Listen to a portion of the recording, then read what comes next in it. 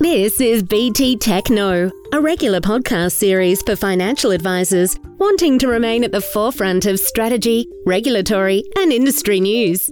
Hi everyone, and welcome to this week's TechKnow podcast. I'm Sarah Conti and I'm the Senior Manager, Advice Technical and Regulatory for BT. I'm part of the BT Technical Services team, a group of qualified individuals who can help you as advisors answer any technical advice strategy related queries you may have. As financial advisors, to provide personal advice to your clients, you're required to capture their personal information. With recent data breaches top of mind for many Australians, keeping this data confidential is not only necessary, but also the law. Joining our podcast today to discuss all things privacy and financial advice is Brian Pollock, Director of Corporate Governance for the Principals Community. The Principals Community is a privately owned business which is focused on being the community of choice for successful self-licensed businesses. They look after approximately 125 licensees who collectively authorise around 1,300 advisors across the country and provide support to transition businesses into their own licence. They have a broad offer that focuses on bringing the self-licensed community together, governance, scaled benefits, as well as delivering significant professional development to the advisors.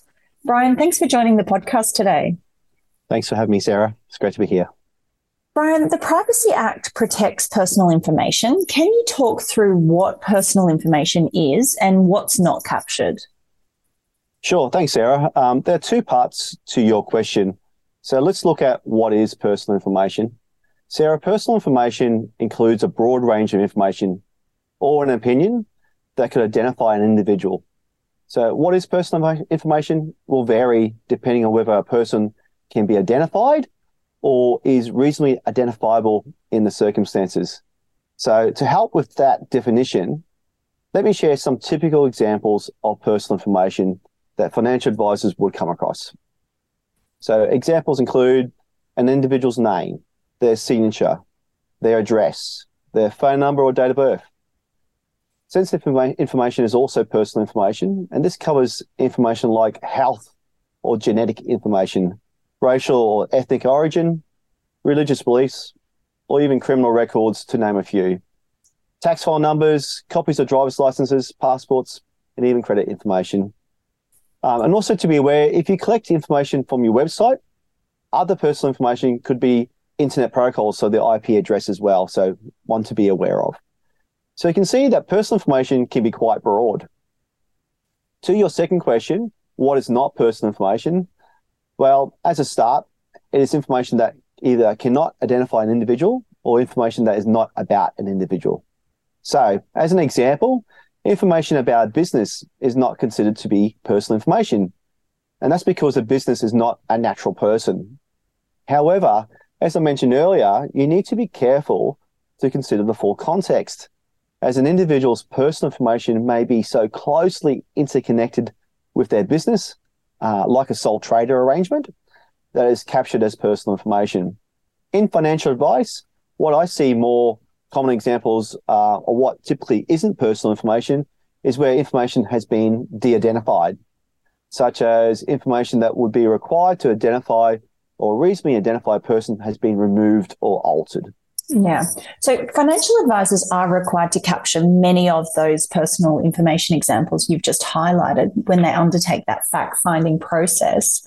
Yep. Can you outline what obligations apply when you hold that personal information? Yes. So, Sarah, financial advisors are really subject to a range of obligations when they gather and hold information, such as obligations under the Corporations Act and even under the AML/CTF laws.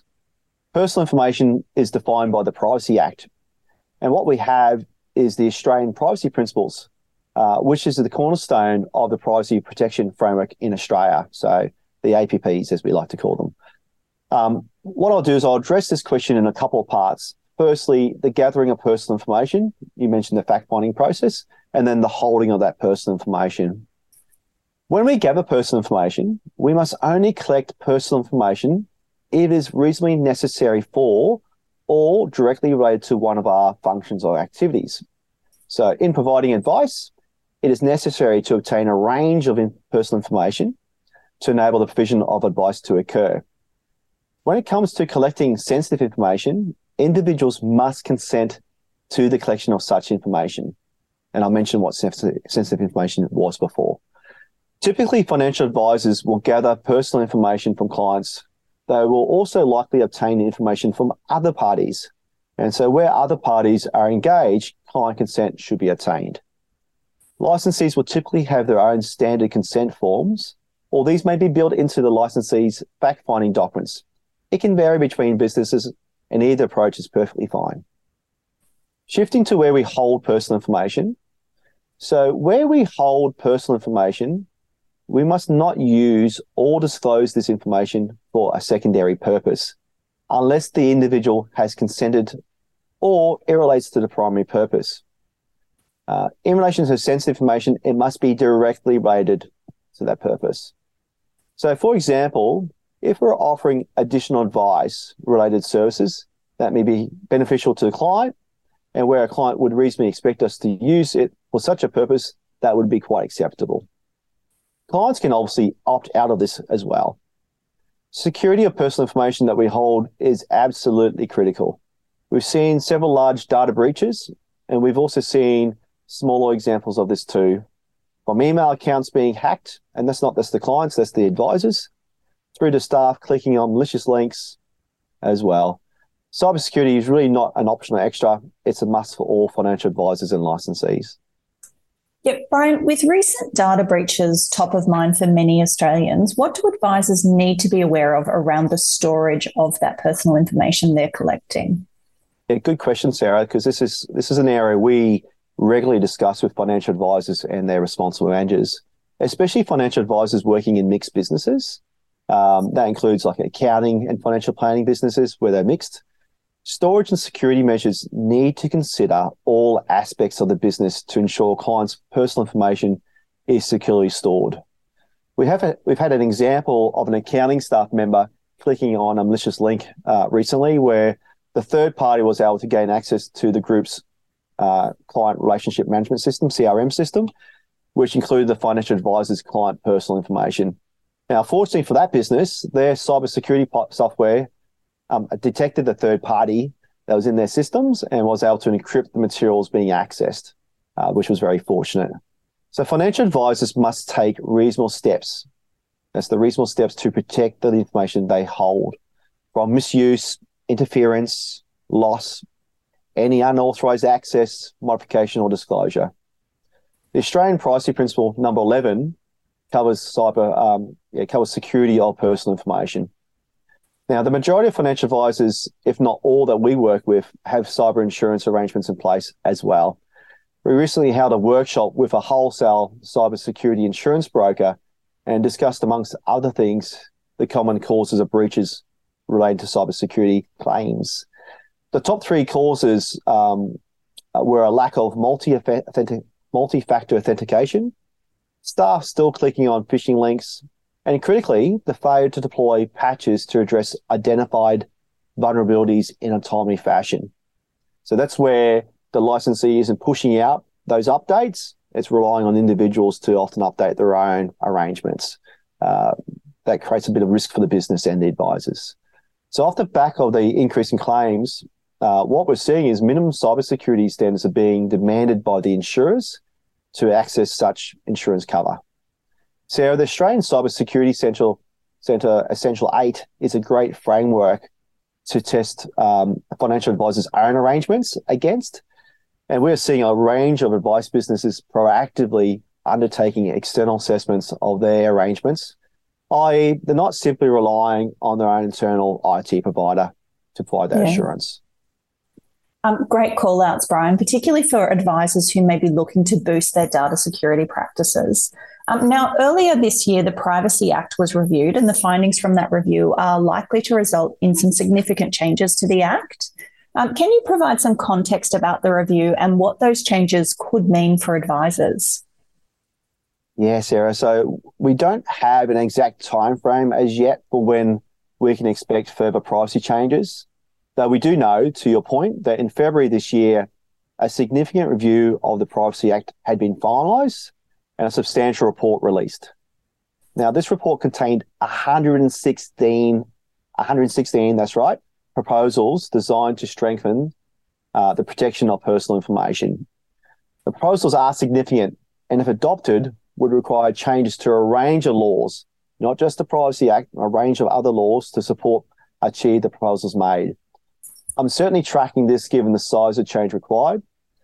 We also have the regulator, ASIC, publishing as part of its own corporate plan, and that's covering the period of 2023 to 2027, that technology risks are a key strategic priority. And under its core strategic program, it has scams and cyber and operational resilience. So what does this mean for financial advisors? I'd say that financial advisors can't be passive when it comes to how their business manages personal information. The financial advisors need to assist the business identify risks within their security arrangements and be proactive. It's not much fun when you come home to a letter notifying you that your personal information has been compromised. A lovely letter I recently received. Apart from the hassle of contacting institutions and other bodies, the brand damage can be significant, along with the financial and non-financial costs of resolving such breaches. In the future, we may need to look at arrangements similar to the European Union General Data Protection Regulations, whereby individuals have the right to seek erasure of their personal information. So lots of changes coming our way. Yeah, certainly sounds that way. Brian, from time to time, advisors will seek advice from other professionals relating to a particular client situation. How can advisors engage in these services without breaching the law, as often the advice that they seek will need discussion about the client's personal information?